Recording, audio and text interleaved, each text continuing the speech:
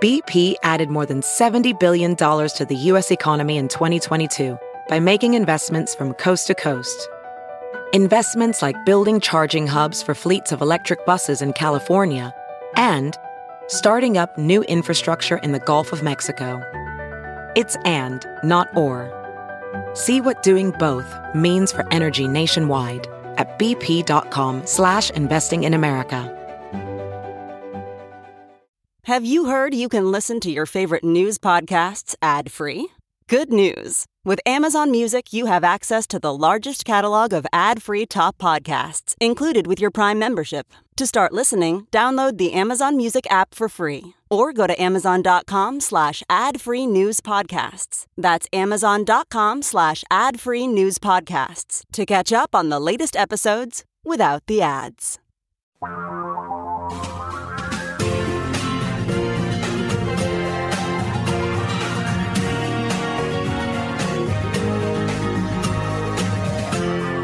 This is the Thom Hartmann Program. And welcome back. Thom Hartmann here with you. Okay, we got a lot to talk about today. A political party with an armed paramilitary wing is not consistent with democracy. In California, speaking of guns, it looks like the gun industry won't be able to hide from accountability. This new law that Governor Newsom signed into law day before yesterday.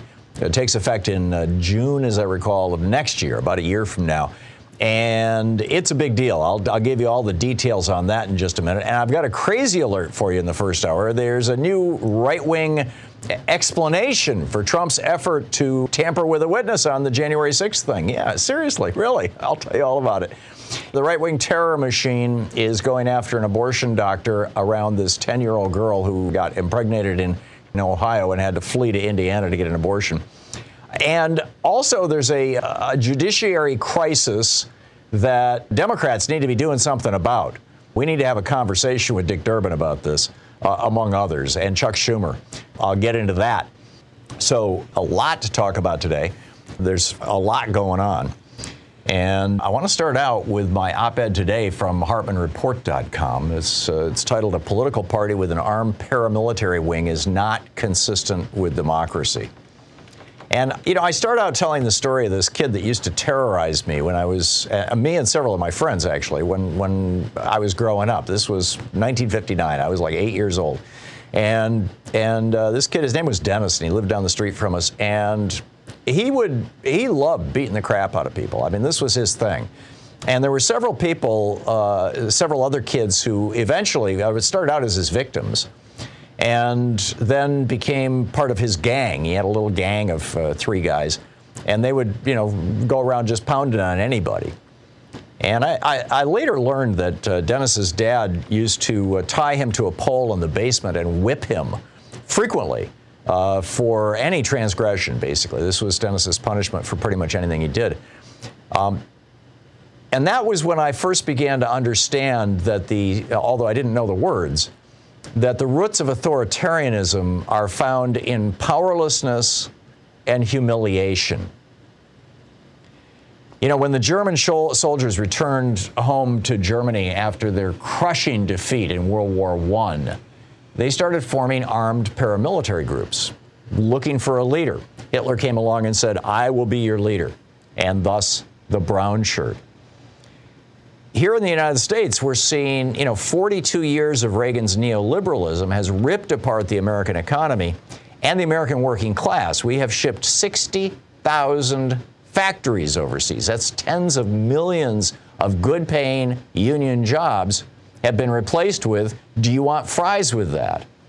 And this collapse of the American middle class right across the board has left a lot of Americans looking for villains. Who did this to me?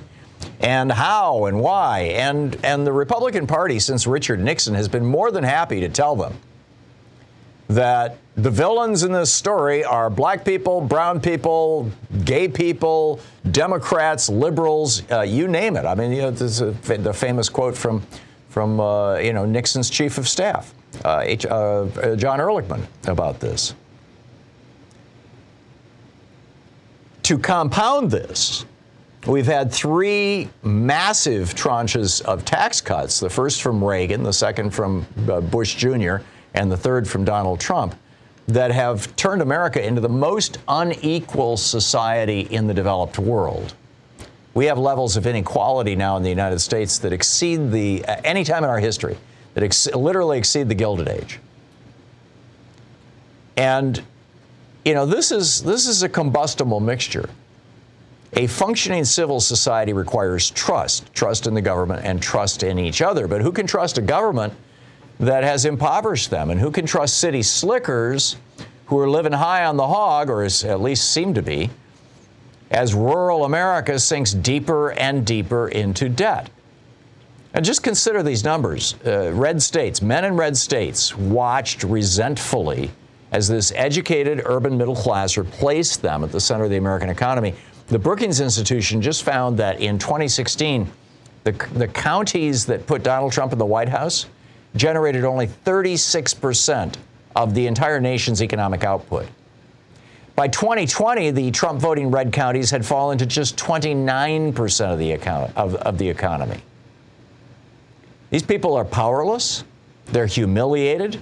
They're sliding deeper into debt every year. And they are, and obviously many of them are racist, but it goes beyond that. Now you've got Republicans coming along and adding racism to this mixture openly. I mean, Donald Trump, he opened his campaign in 2016, or 2015, his primary. He opened it by pointing to brown people coming across the border as the cause of your problems. And, of course, that black guy in the White House, Barack Obama, who's there illegitimately. This was, Trump's sales pitch.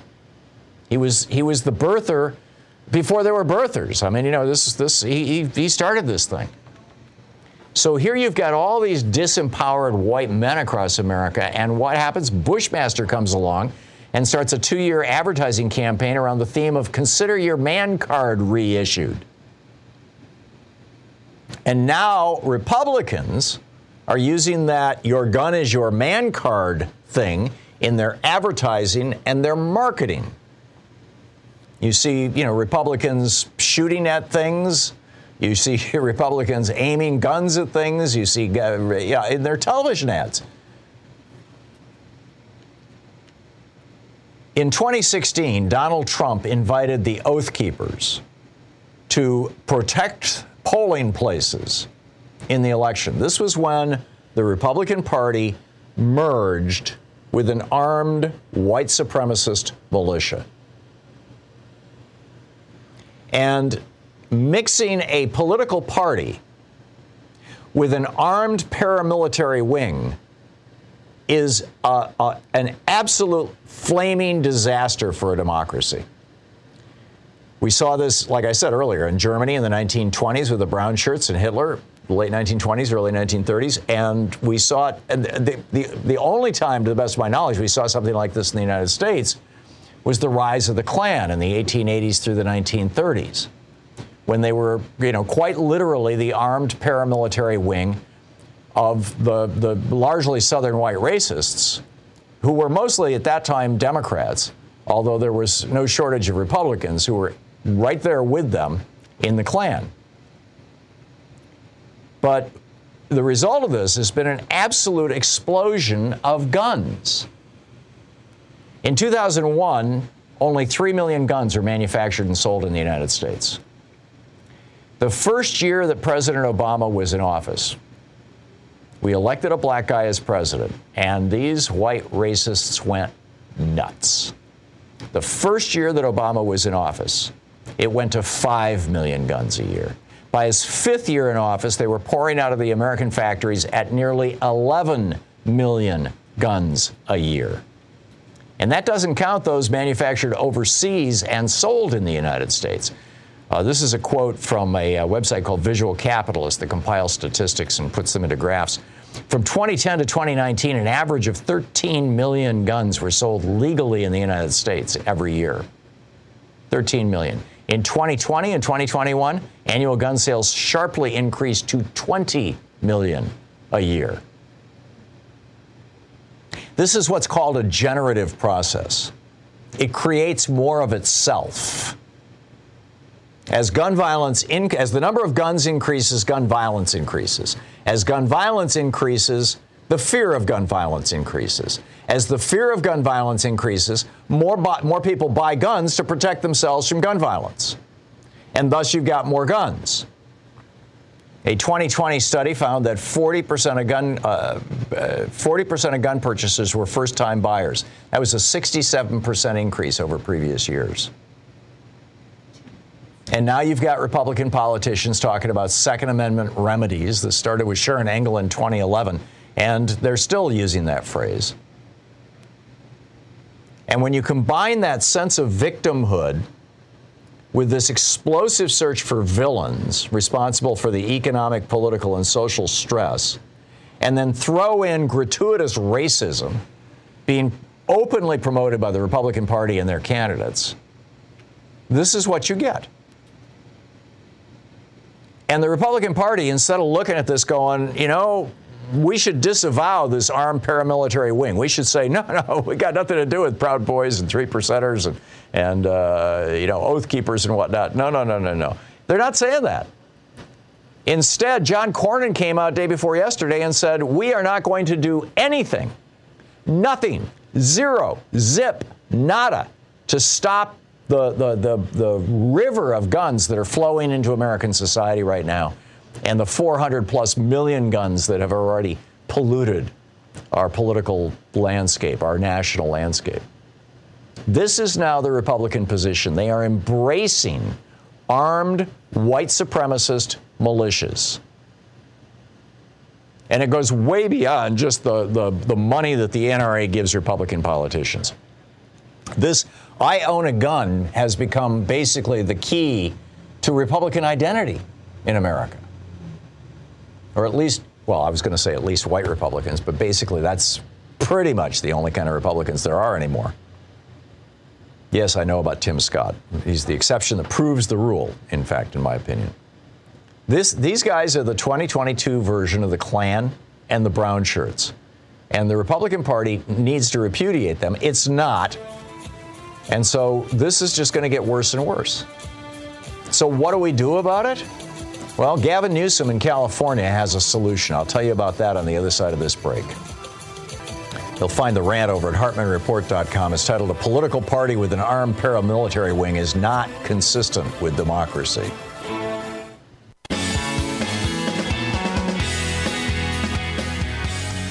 So California, this is a big deal. I laid out one of the problems. I mean, this large problem of a militia aligning itself with a political party. This is something that when it happens, this is like Duterte using the various police departments and armed militias, private militias across the Philippines as a private army to go after and kill people who were using drugs. This is like the brown shirts in Germany. They were, people think the brown shirts were like an official part of the army or something. No. They were like the Proud Boys, or at least that's how they started, as a volunteer militia that had nothing to do with the government, and Hitler brought them in. The black shirts, Mussolini's people. Again, what's with these guys' fashion statements? Oh, yeah, we've got to all dress the same. These nonconformists always conforming. But the black shirts for Benito Mussolini, same deal. So what do we do with all these guns? I mean, pouring guns into this kind of a mixture is like pouring gasoline on a fire. Well, Gavin Newsom just signed a bill into law in California that will go into effect in July of next year. It goes into effect 1 year from this month. It was Assembly Bill 1594. It's called the Firearm Industry Responsibility Act. And it requires manufacturers, distributors, and dealers of guns and ammunition to follow these new state standards. Now you say, well, wait a minute, what happened? There was this law passed in 2005. George W. Bush, when the Republicans controlled Congress and held the White House, George W. Bush pushed through this federal law called the Firearm Industry Responsibility Act, which says that you can't sue gun manufacturers. Well, it turns out there's a loophole in that federal law. And that loophole says that if a gun manufacturer violates state laws, they can be held responsible at the state level. So you can't sue them in federal court, but you can in state court if there's a state law that they're violating. So Gavin Newsom and the Democrats in California just provided that law. This is good stuff. Gavin Newsom, Phil Ting, the guy who co-authored the bill, he said gun violence is now the leading cause of death among kids and teens in the United States, surpassing car accidents. For far too long, the firearms industry has enjoyed federal immunity from civil lawsuits, providing them no incentive to follow our laws. And Gavin Newsom, comes out and says, okay, this is it. He says, nearly every industry is held to account when their products cause harm or injury, all except one, the gun industry. Today, California is going to change that. They can no longer hide from the mass destruction they have caused. Bingo. By the way, Newsom, who, we're speculating about for president, he just endorsed Joe Biden, said, yes, I'll vote for him in a heartbeat. Campaign for him, too, which is absolutely the right answer to the question, even if you're thinking of running for president. Good on you, Gavin Newsom. We'll be right back.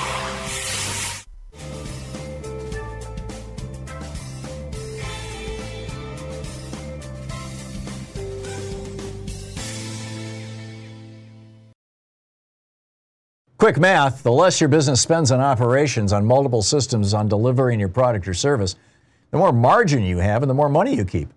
NetSuite is the #1 cloud financial system, bringing accounting, financial management, inventory, HR into one platform and one source of truth. With NetSuite, you reduce IT costs because NetSuite lives in the cloud with no hardware required, accessible from anywhere. You cut the cost of maintaining multiple systems because you've got one unified business management suite. You improve efficiency by bringing all your major business processes into one platform, slashing manual tasks and errors. Over 37,000 companies have already made the move. So do the math. See how you'll profit with NetSuite. Now through April 15th, NetSuite is offering a one-of-a-kind flexible financing program. Just head over to netsuite.com/Hartman with 2 N's. netsuite.com/Hartman. That's netsuite.com/Hartman.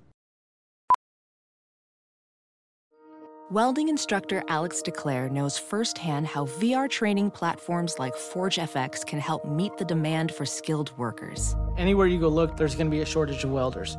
VR training can help welding students learn the skills they need to begin and advance in their career. The beauty of virtual reality is it simulates that exact muscle memory that they need.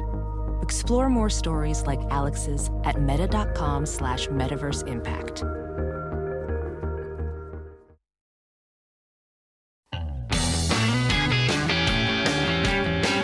Oh, man, holy cow. Just a quick heads up here. Joe Biden and Bernie Sanders have worked out a version 2 of Build Back Better, and that they want to roll out in the next few weeks. And now there's this small bunch of right-wing Democrats on the take, basically, in the House of Representatives. Josh Gottheimer is the leader of the gang, but it also includes Carolyn Bourdeaux, a Democrat from Georgia, Ed Case, a Democrat from Hawaii, Tom Suozzi, a Democrat from New York, Susie Lee, a Democrat from Nevada, Dean Phillips, a Democrat from Minnesota, and Mikey Sherrill, a Democrat from New Jersey. And, Joe Manchin says, okay, this bill is good enough for me, but these guys are... Well, the story Axios is reporting that Gottheimer, quote, is gauging support among House centrists for a counteroffer to the emerging Senate reconciliation package with one big clause, no new taxes on billionaires. Well, you know who's paying these people, right? I mean, it shouldn't be a surprise. So Pramila Jayapal, who runs the Congressional Progressive Caucus, this article I'm getting this from is kind of poorly written because it doesn't identify the sources. Let me just get to this quote is from an author, okay? An author named Greenberg. Quote, Gottheimer is just being a saboteur, totally captured by his financial sector donors attempting to stop progress by throwing a tantrum. He takes his cues from wealthy Wall Streeters who happen to have one of their multiple mansions in his New Jersey district. That's why it makes sense for him to throw sand in the gears of any bill that might make those mansion owners pay their fair share of taxes. Obviously, Democrats are not immune to being bought off any more than Republicans are. It's just that there are a lot fewer of them. I just named, maybe 7 or 8 Democrats who are on the take in the House. Well, weirdly enough, the House majority is 7 or 8? or thereabouts. I don't recall the exact number, but it's in that neighborhood. So, all the billionaires have to do is buy off a small number of Democrats. They've got 2 in the Senate, Manchin and Sinema, and they've got 6, 7, 8 in the House. We've got a lot of work to do in this regard. And frankly, I think, it's probably most of these primaries are over, and these people are really, really well funded. We got rid of one of them here, Kurt Schrader in Oregon. We had one of these sellout, bought-off Democrats here in Oregon, and we replaced him with a good progressive. This has got to be a project for all of us. So anyway, step by step. Christian in Richmond, Virginia. Hey, Christian, what's on your mind today? I guess my question and my comment today is almost irrelevant given the darkness that I just had to listen to the last few minutes about guns. But moving along, I don't know if you saw the report today in Washington Post and elsewhere that Donald Trump is considering a presidential run announcement for September. Right. Originally, we thought it might happen a week or so ago, but yeah, I saw that article. And, he sees this as his insulation against a lawsuit. He thinks if he's a candidate for president, that Merrick Garland will be less likely to prosecute him. Yeah, that's funny. I mean, I think it's sort of funny that he thinks that. Yeah. But there are a lot of reasons for that. But my take was that this might be the best news that Democrats could have probably hoped for in these upcoming elections, and I'll explain why. If he announces a run just when the January 6th commission is putting out their report about what happened and all the bad news that's coming at him, every Republican is going to be forced to answer a question. Do you or do you not support Donald Trump's run for president in 2024? And if the answer is yes, they do, then it's clear that they support a seditionist and a potential dictator for the president of the United States. And that's going to galvanize every Democrat and independent to show up and vote against him, vote against Republicans in the midterm.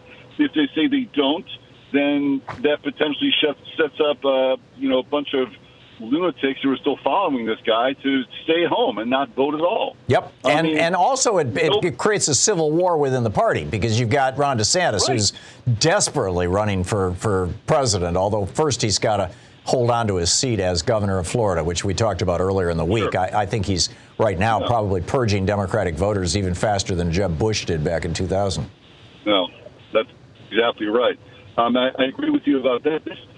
Look, I'm not saying that anything's set in stone, and if it's a 70-30 chance he's going to announce, but you want to talk about good news for Democrats and what they could have hoped for. I mean, no one's going to talk about inflation, gas prices, or how old Joe Biden is. It's going to be like, the talk is only going to be about Donald Trump.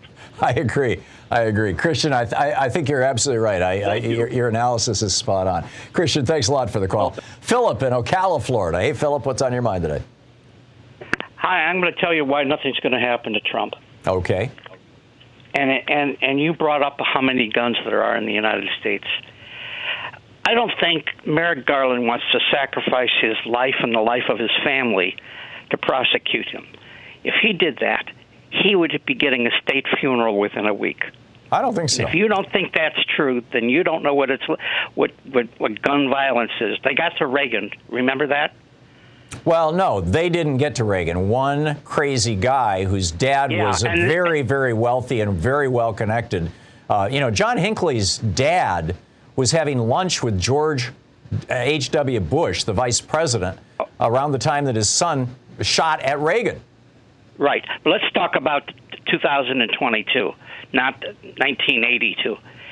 The reality is there are enough already willing and able Trump enthusiasts to put a couple of rounds into Merrick Garland and his entire family if he were to prosecute. Philip, I'm sorry. I'm just going to end the conversation right here. I disagree. Well, I agree that there's more than enough Trump enthusiasts who are willing to do that or who would fantasize about that or who have fever dreams about that. But A, Garland's got good security, and B, we're not there yet.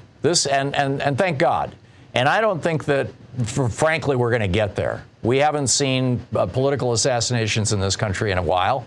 And the ones that we did see were not so much about politics. It was the mafia that took down John and Bobby Kennedy.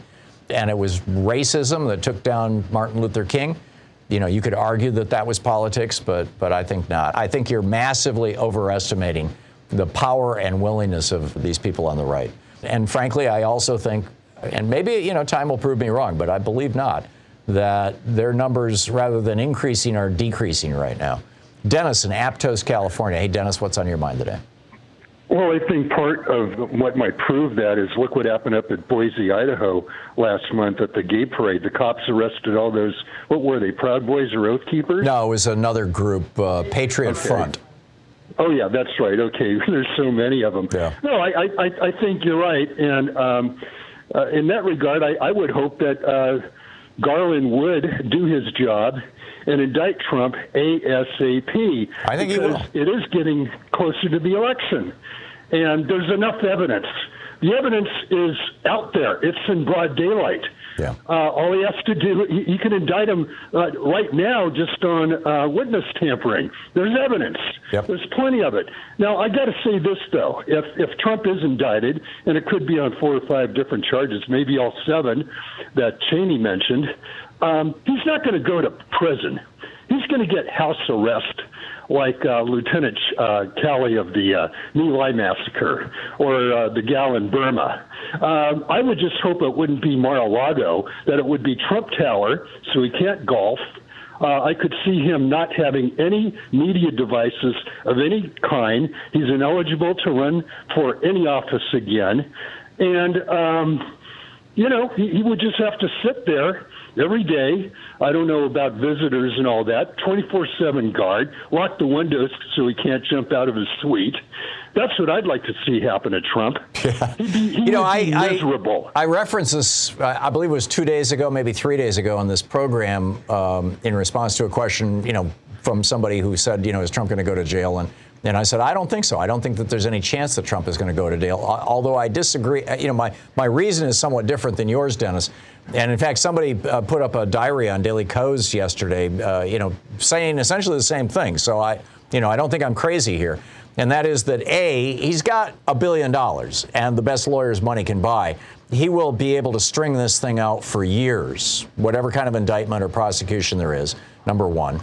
And number two, he's 77 years old, or 76. He's in that neighborhood, and he lives on cheeseburgers. I mean, this guy is, mortal, shall we say. And so, and frankly, I think he's, there is this thing that, when men are at the peak of their power, their political power, when there's a lot of approval, their testosterone levels actually go up. And I think that that's been the case for Trump. But then when men lose power, there have been studies on this showing that literally when a man loses a job, his testosterone levels will drop by 100 milligrams per deciliter. Well, I don't know how they do it, but will measurably drop. And I think you will see that with Trump, in my opinion, and that not just the testosterone, but all of the psychological stuff associated with that is very often associated with things like heart attacks and strokes. So Sure. Here's another thing, too. I mean, he could try to string this out. Bannon apparently tried to string it out, and he's got to go to court next week. So I think that's a matter of the judges. Judges, first thing he's going to do is try to get a dismissal. That's gone, and then he's going to try this, that, and the other thing. You got to have judges just saying no, and get him to trial ASAP. But if he can string it out for 3 or 4 or 5 years, I don't think he'll outlive that. Although, who knows? I mean, sometimes people surprise you. Dennis, I got to run. Thank you for the call. Interesting topic, isn't it? We'll be right back with more of your calls in just a moment. Brian in Sequim, Washington, watching us on Free Speech TV. Hey, Brian, what's on your mind today? Good morning, Tom. There's so much information that's been discovered by the January 6th investigation. They couldn't get it all out, and allegedly there is a conversation that was overheard between Trump and Stuart Rhodes, who was affectionately known by the president as a stink eye Stu. And at any rate, the basic thing that was said was that the Oath Keepers were concerned that somehow they were being left out of the picture because the president had said to the Proud Boys, stand back and stand by. Mm-hmm. And so he wanted to assure the president that they were on board, and he told them he'd keep an eye out for him. Wow. The question that I've been wondering, and I mentioned this once a few days ago, and I think, frankly, it needs more exposure and speculation, is whether the Oath Keepers were providing security for Roger Stone. They have provided security for Steve Bannon, I believe. They have provided security for other Republican politicians. The Republicans and the Oath Keepers have been really tight since 2016 when Donald Trump invited them into the GOP. I'm wondering if those Oath Keepers who were at the Capitol were there in anticipation of Donald Trump arriving, and they were going to be his Praetorian Guard. They were going to be his protectors who would lead him up to, through the crowd and into the Senate chamber there and up to the podium where he would proclaim that he is now the President of the United States, henceforth and forevermore, world without end, amen. What do you think, Brian? I think you just painted this chilling picture that I certainly hope never comes to that, but when Hitler was inducted as Chancellor of Germany, the brown shirts were there. So where are we at if we use that as an analogy? Like 1931, 32? Yeah. Yeah. I think except that we've interrupted the process. Joe Biden getting elected interrupted the process. And I think it's permanently broken. I think that what we're looking at now is going to be stochastic terrorism, scattershot killings and violence as this movement continues to try to do its little civil war. But I don't think it's ever going to get its mojo back. Whatever happened to the silver shirts? Who's that? Well, during the 30s in America, the pro-fascists, kind of like the members of the Bund, they literally were wearing these silver shirts in emulation of the stormtroopers in Germany. Oh, that's interesting. I didn't know about that. What's with fascists doing fashion statements, I mean, it's like, these militias wearing, tan khakis and polo shirts and, oh, yeah, we're into a fashion statement here. It's like, what? I'm surprised that Stuart Rose doesn't have a swastika on his eye patch. Yeah, well, apparently he's going to go along and get along. He's trying to stay out of prison, so he's cooperating with the prosecutors. I mean, we'll see. He's facing seditious conspiracy. He's facing 20 years in prison. But Brian, thanks a lot for the call. I got to run here, but thank you. You are here on the place where smart people get their news.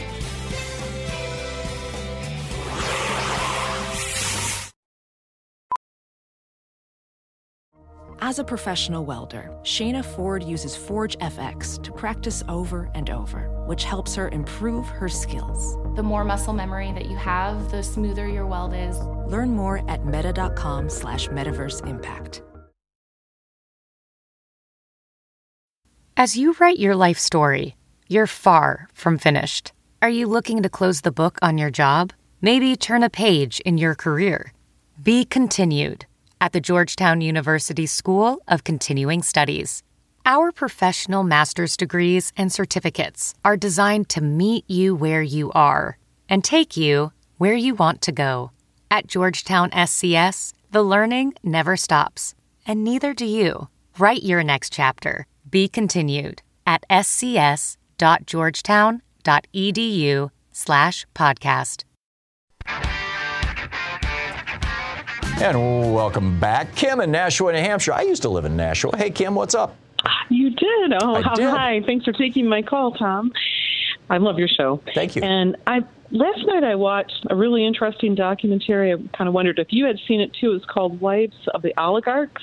No. It's on Paramount Plus, and it interviews like 3 or 4 of the wives of Russian oligarchs, and it goes all the way up to today, to the Ukrainian war, or the war. And it talks about, makes a really compelling case about how Putin is like a mafia kingpin, and it shows his rise to power. And I just thought it was an important film to watch, and thought other people might be interested in watching it, because to me it really just kind of shined the light on the fact that the Republican rhetoric really works to try to divide us up, exploiting fears about race, gender, religion, to really divert our attention from what, to me, seems to be happening. I just kind of worry that we're going to have a repeat here in the U.S. of this rise of oligarchy like what happened in Russia. Maybe it'll happen a little different.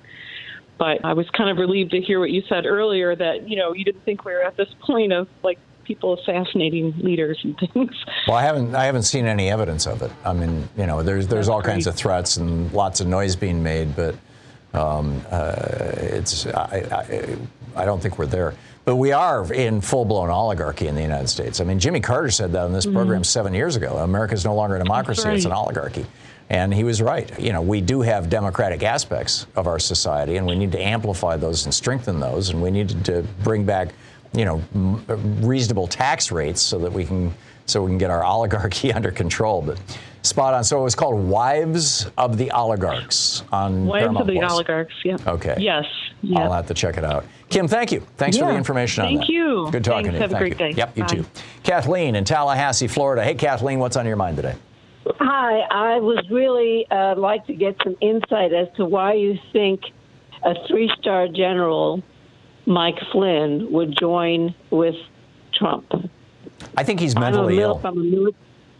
I'm from a military family, and I just cannot imagine that happening. Yeah, I think he's mentally ill. I genuinely do. And Obama fired him, and because he was acting like a paranoid. I think he is clinically paranoid. He's a conspiracy theorist. I think it's really a fairly simple explanation, and I think that a lot of the kind of people that he had surrounded himself with, and frankly, a lot of people in these various militia movements who are like preparing for the end of the world, and these preppers, and stashing food and digging holes in the ground in the woods and stuff like that. I think that there's a fair amount of mental illness and that is associated with this, and these people draw each other to themselves. Make sense? I hope that Trump doesn't claim mental illness at the end of this all. Yeah, well, Trump is clearly mentally ill, but he's also clearly a criminal, and mental illness is sometimes a defense against criminality. But I don't think that either Trump's or Flynn's mental illness should be considered a defense against criminality, because there's a lot of paranoid people out there, who are suffering from paranoia, who actually, are concerned that people who don't commit crimes. They know how to live in society. They may have an unpleasant life. They're tortured by their mental illness, but they're not criminals. And so I don't give them a pass. Kathleen, thank you. Greg in Stellacom, Washington. Hey, Greg, we got about a minute to the break. What's up? Hey, Tom, I'm an old Army guy, and I'm a really lousy chess player, but I watch the world events in the form of chess. I don't think they're going to prosecute Trump immediately, but I think you're going to see the House of Cards and the House of Trump slowly fall, and people will start getting used to seeing the worker bees, the pawns getting taken away. So right now I'm looking at it from a chess standpoint. I want to get your thoughts on this. I think a good analogy might be the Marcos family, but go ahead, Greg. Well, I think there are three people that were testifying. There were those that were honest. There were those that didn't testify and took the fifth, and there were those who thought they could fool the Justice Department and the court. And I think one of those was Ivanka Trump. Yes. And I think she has possibly perjured herself, and they're going to cut a plea deal with her because she doesn't want to see her kids raised behind a 4-inch thick piece of prison glass. So she's the queen, and she's gonna tell on the king. Checkmate. Well, let's hope so, Greg. Let's hope so. Certainly, there's plenty of evidence that back in the day, she and Eric and Don Jr. were involved in criminal grifting. Rolling Stone did a huge story on this like 4 or 5 years ago with an apartment building in New York City where they were just lying to people to get them to buy in. We'll continue our conversation right after this. You're listening to Thom Hartmann. Ari in Eureka, California. Hey, Ari, thanks for using the Thom Hartmann app. What's up? Sure thing. Hey, Tom, I'm a costume designer, so I pay attention to these things. You asked several times this morning statements for these militia groups and the brown shirts and the black shirts and the coat polos. I think it has to do with the fact that we don't have any manhood rights in our society anymore, and you're not a man until your father or some other man tells you you're a man. And so by putting the shirt on, you're a man. Oh, that's interesting. We like to label ourselves. So that people know who we are. It's why people wear shirts with their favorite band. It says who they are. Yeah, it's a statement of identity. So Exactly. That would argue more. You know, I totally get your lack of rituals of manhood or adulthood. I mean, you know, we have vestigial ones from ancient times. You know, the confirmation in the Catholic Church, the bar mitzvah and bat mitzvah in Judaism. Those have been largely replaced by basically high school graduation as a ritual of adulthood. There used to be, you know, going into the military. That was certainly like during World War II. That was for my father. I know that was the turning point in his life. That was when he thought that he'd become a man. At 17, he joined the Army. But it seems like maybe what you're describing is more closely associated with a sense of tribal identity. Not so much I'm now a man, yes. but rather I've found my community and now I'm part of it. This is more of, you know, in the third hour we're going to have this expert on, or this guy who got out of a cult on, and I think it's kind of that. Does that make sense, Art? It's both. Yeah, I think it's both, and that's why we have the proud boys, not the proud girls. Why would women be less inclined to have tribe than men? I think women automatically create tribe just in how we socialize. Oh, well, also oppressed minorities, and women are one in the United States, certainly, tend to bind to each other just by virtue of the fact of their identity. Whereas in oppressor majorities, you have, it's more atomized. There's more fractioning of social groups. Yeah, that's true. But I think women bond more easily than men just in general. Yeah, that's my point. I'm agreeing with you. And I think the thing that drives that bonding among women is the sense, you know, there was just a kind of a throwaway comment I read, I think it was over at Daily Kos a week or two ago, and it's just haunted me. I've been thinking about writing an op-ed about it. Somebody did a study, and they asked men and women, what are you afraid of? And the number one thing that men were afraid of was humiliation. The number one thing that women were afraid of was being murdered or raped, violence. And I mean, that's amazing. If you ask a man, what do you do when you walk out your door to stay safe? Most men will look at you and go, well, what do you mean? Exactly. But most women will say, I put my keys in my fist. Right. I look around. Right. Right. And so, therefore, you can see that women would, you know, automatically feel a bond with other women because, hey, we're all in this together. Whereas men, not so much. Yeah, I get it. All right, thank you. I'm still crystallizing this. I'm trying to figure out a take or an angle or a hook into it to write an op-ed about it because I think it's a huge sociological thing, you know. All right, thank you. I look forward to reading that. Thank you. Yeah, I think you've identified something important here. Jane in Atlanta, Georgia. Hey, Jane, thanks for watching Free Speech TV. What's on your mind today? You spoke earlier about the uniform of the militia guys, the casual clothing, the khaki pants and the white shirts and the blue sweaters or whatever. Yeah. Those are the clothes Donald Trump wears when he goes to golf. Those are Donald Trump's golfing outfits. That's interesting. Look at the Charlottesville. They were in white shirts and khaki pants. That's what Donald wears to golf. Sometimes he wears a blue sweater across his shoulder. Some of the guys show up in blue sweaters. The ones who showed up at MLTO's graveside not too long ago, they were wearing the same thing. So they are all mimicking Donald Trump's golfing outfit. Yeah, it makes a lot of sense.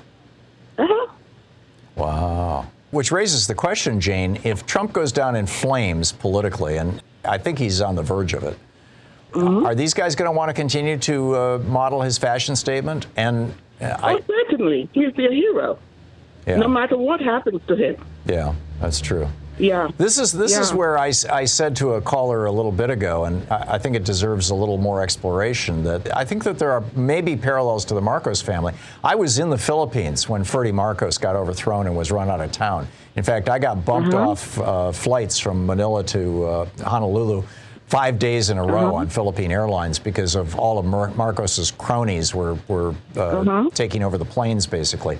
And so I was stuck there as Aquino was coming to power, and I'm forgetting the name of the member of the Senate who got murdered in a public toilet, and he was, his body was carried right down the street of where my hotel was. And we all thought, okay, that's the end of the Marcos reign, right? Ferdy's going to go to Hawaii with his wife, Imelda, and they're going to, live out their lives. But now Ferdy's daughter is, or maybe granddaughter, I think it's his daughter, is the vice president of the Philippines. And I'm wondering if if the Trump family dynasty is going to survive this kind of thing, which is kind of a digression from this conversation. I don't think it's a matter of good or negative or positive. The fact is that they are getting the attention. Donald right now is being immortalized. Yeah, good point. Okay. Jane, thank you. I appreciate the call. This is a fascinating thing, how democracies cease to be democracies as a consequence of a strongman essentially taking over the country. With Ferdy Marcos, the Philippines was a relatively high-functioning democracy for a while after World War II. I mean, we claimed the Philippines in World War II from the Japanese, and Marcos gradually, over about a 20-year period, turned it into an oligarchy, into strongman rule. He, just corrupted the whole thing, very much like Orban is doing in Hungary right now, and like Trump tried to do here in the United States. And I'm wondering out loud here if this is going to be the trajectory that the GOP is going to try to go down. I mean, Ferdy Marcos's party followed him, right? Or will the Republican Party wake up and shake off the Trumps? Stay tuned. Christina in Columbia, South Carolina, you are on the air. So I'm actually calling in reference to something you said much earlier in the show. You talked about a study about men and women and what they most fear, and you said this was something that you were kind of toying around with, writing an op-ed about, and just the concept of the differences between what men and women fear. And you were also talking about the context of tribalism. With that, there is a distinct difference when you set these opposing figures up against each other, where the men are willing to stand up and defend themselves against being humiliated rather than accepting the consequences of their actions, where these women are coming up in response to having had violence acted against them and are trying to, to hold this person accountable. They're not doing it. The women aren't coming up to try and humiliate the men. They're doing it because they have had violence acted upon them. Right. The men are afraid of being humiliated. And what has happened in all of these situations, a tribe of women comes up from Twitter, social media, everything to help be a community of support for these women. You have one accuser, and then by the end of the week, you have 18 accusers. You have one woman who's willing to testify. By the end of the day, you have 6 women willing to testify. E. Jean Carroll and Donald Trump. Yes. And so it only takes one act of courage on the woman's part to help inspire courage in her tribe of women who share her story, who share her fears, who share, that sense of being violated. Yeah. So I just wanted to give you that angle of the thought for your study, because on the flip side, you don't have men forming the same type of tribal community to stand up and defend the men. You're absolutely right. And if anything, they try to distance themselves. And forgive me for trying to hurry you along, but there's the music. Christine, I got to run. I'm sorry.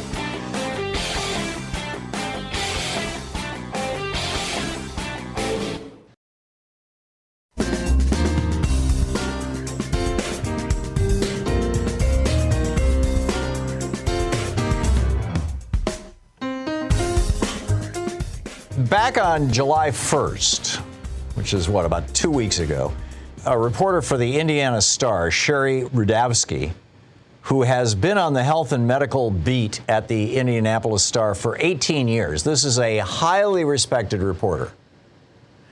Citing as her source Dr. Caitlin Barnard, who was the doctor who performed the abortion, this reporter reported that a 10-year-old had to flee Ohio, like, criminals fleeing a state kind of thing. This 10-year-old girl had to flee Ohio to go to Indiana to get an abortion. And Joe Biden mentioned this from the White House, from the podium, pointing out how crazy these anti-abortion laws are and these absolutists, the anti-abortion absolutists. And immediately, and by the way, this was because Governor Mike DeWine, the Republican governor of Ohio, had issued an executive order decreeing that if 10-year-olds got pregnant in Ohio, they had to carry that baby to term. And so, the newspaper, the Indianapolis Star, writes this story, and immediately the right wing comes out and attacks it. The Wall Street Journal, owned by Rupert Murdoch, as is Fox so-called news, publishes a piece in which they called the Rudavsky's report a fanciful tale that was too good to confirm. Right. On Fox News, Emily Compagno. By the way, Judd Legum is writing about this at popular.info this morning. On Fox News, Emily Compagno says that she finds it offensive that the supporters of abortion rights have invented a fake rape victim. Yeah, invented it. Tucker Carlson goes on TV and tells his 3 million viewers, this is simply not true. There are no 10-year-old pregnant girls fleeing Ohio. The Attorney General of Ohio, Dave Yost, goes on a Fox show with Jesse Waters and says, we have regular contact with prosecutors and local police and sheriffs. Not a whisper anywhere of a 10-year-old girl who's pregnant. Not a damn, and then he talks to USA Today and he says, not a damn scintilla of evidence. This is the Attorney General, the chief law enforcement officer for the state of Ohio. Well, I don't know of anything about this. And then he goes on to say to the USA Today, this is likely a fabrication. So this story just explodes across the American media. It appears that this explosion, by the way, began the smear campaign against the doctor, Bernard, and the reporter, Rudavsky, both women, by the way. That this smear campaign began with a viral tweet by Megan Fox, who works for PJ Media, which is one of these right-wing fringe media sites. And then it got mainstreamed by the Washington Post, for God's sake, in Glenn Kessler's fact-checking column. In fact, it was such a ripoff that Fox News accused Glenn Kessler, not Fox News, Megan Fox, the person who did the Twitter thread, that said, "Oh, there's no girl here." She accused the Washington Post's Glenn Kessler of stealing her work. And Kessler says, "Oh yeah, well this is just an anecdote, and there's only one source: the doctor who performed the abortion." So then, it goes from there. I mean, it's like traveling through the right wingosphere, but now it's in the Washington Post. And then, day before yesterday, it comes out that Gershon Fuentes, a 27-year-old man who lives in Columbus, Ohio, was, sure enough, arrested and charged with impregnating a 10-year-old. And in fact, he admitted that he had raped her at least twice. So, by the way, Jim Jordan had tweeted, "Oh, it's all a lie," or words to that effect. So Jim deletes his tweet and doesn't say another word. And Kessler is trying to bob and weave. And the rest of the right-wing media, what's the old saying from Mark Twain, I think it was, it said, a lie will get halfway around the world before the truth gets its boots on. The damage was done. Tucker's viewers and all these, everybody watching Fox, they're all, it's just a lie, made-up lie. And then yesterday it comes out that this guy Fuentes, who got arrested, is not in this country legally. He's a Guatemalan immigrant or refugee or whatever. Actually, he's a Guatemalan criminal who was in the United States. So now the right wing has got their mojo back. Oh, yeah, look at that. It's an illegal immigrant who's raping 10-year-olds. Well, it was. And, this is their, now they're happy again. It's just pathetic. It's just pathetic. But then to compound this,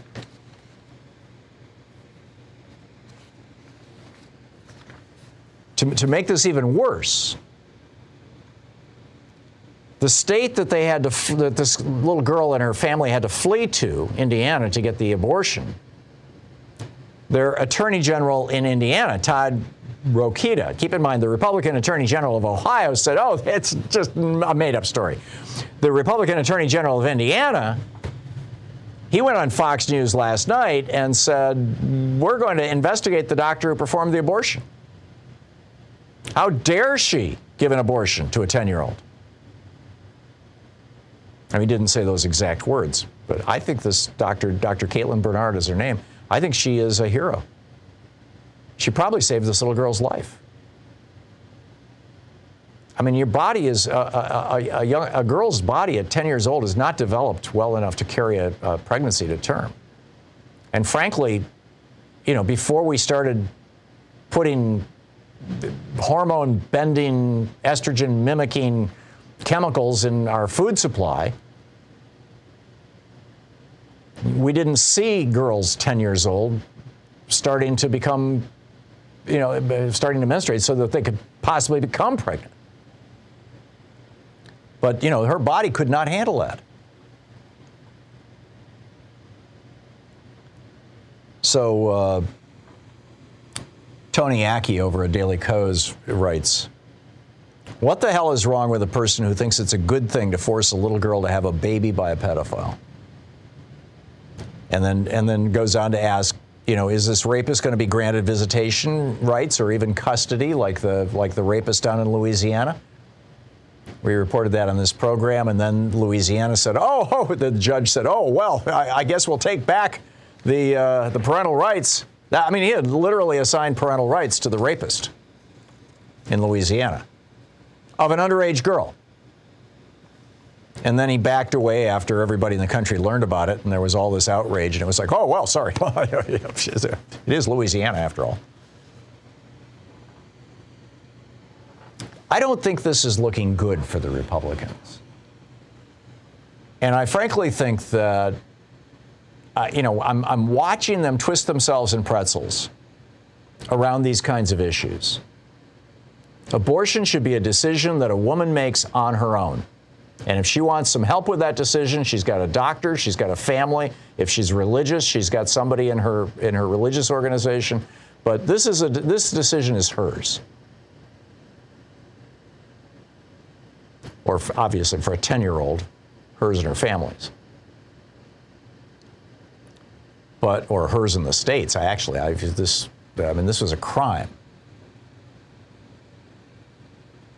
But the forced birth Republicans, they are like feeling their mojo right now. They're passing laws in state after state, no exceptions for rape or incest, no exceptions for children. Now they want to outlaw IUDs. You got pharmacists refusing to sell condoms. They're preparing legislation to outlaw birth control. Clarence Thomas wants to revisit the Griswold decision that legalized birth control for married couples in 1965. I don't think this is going to end well for the GOP. I mean, we'll see what happens come November. But I have a feeling that there's a blowout coming, that there is change in the wind, that Americans, for years and years and years, we've been hearing Republicans talk about this kind of crap and thinking, oh, yeah, they're just being crackpots. They're just blowing smoke out their hats. And now they've done it. Guns, a half a dozen issues, right? I don't think this is going to help them at all this fall.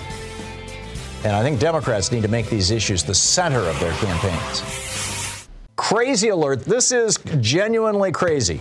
Donald Trump was called out by Liz Cheney at the January 6th hearings, day before yesterday, for reaching out to a witness who was an employee of the White House, sort of like Cassidy Hutchinson This was another person who was close to her who could have corroborated her story, who worked in the White House, at least according to reporting from CNN.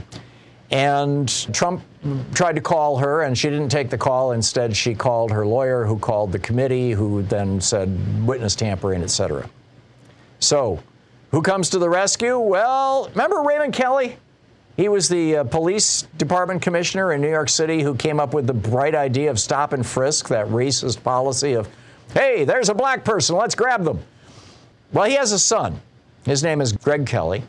And Greg Kelly has got a show on Newsmax, which is, Fox News for people who Fox News is too confusing and intellectual for. So Greg Kelly goes on his show and he says that I've received a call from Donald Trump on more than one occasion. And you can't actually tell it's from him because he's got some system you don't know, which doesn't seem to have to do with anything, except that Greg Kelly goes on to say it was probably a butt call. Right, like Donald Trump has his phone out and just somehow has the phone number of a White House staffer that he doesn't normally talk to right up at the top on his phone, and then he happens to sit on his phone and butt calls them? Really? I mean, this is what we've come to? Right-wingers? This is how desperate you are to make it look like Donald Trump isn't a criminal? Why don't you just own it? He's a criminal. I mean, some right-wingers are proud of him for being he rapes women, yeah, cool. I mean, seriously. It's incredible.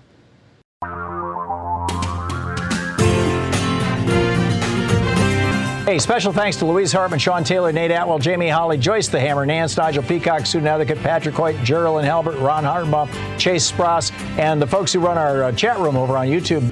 Thank you to you all. And thank you for listening and watching our program.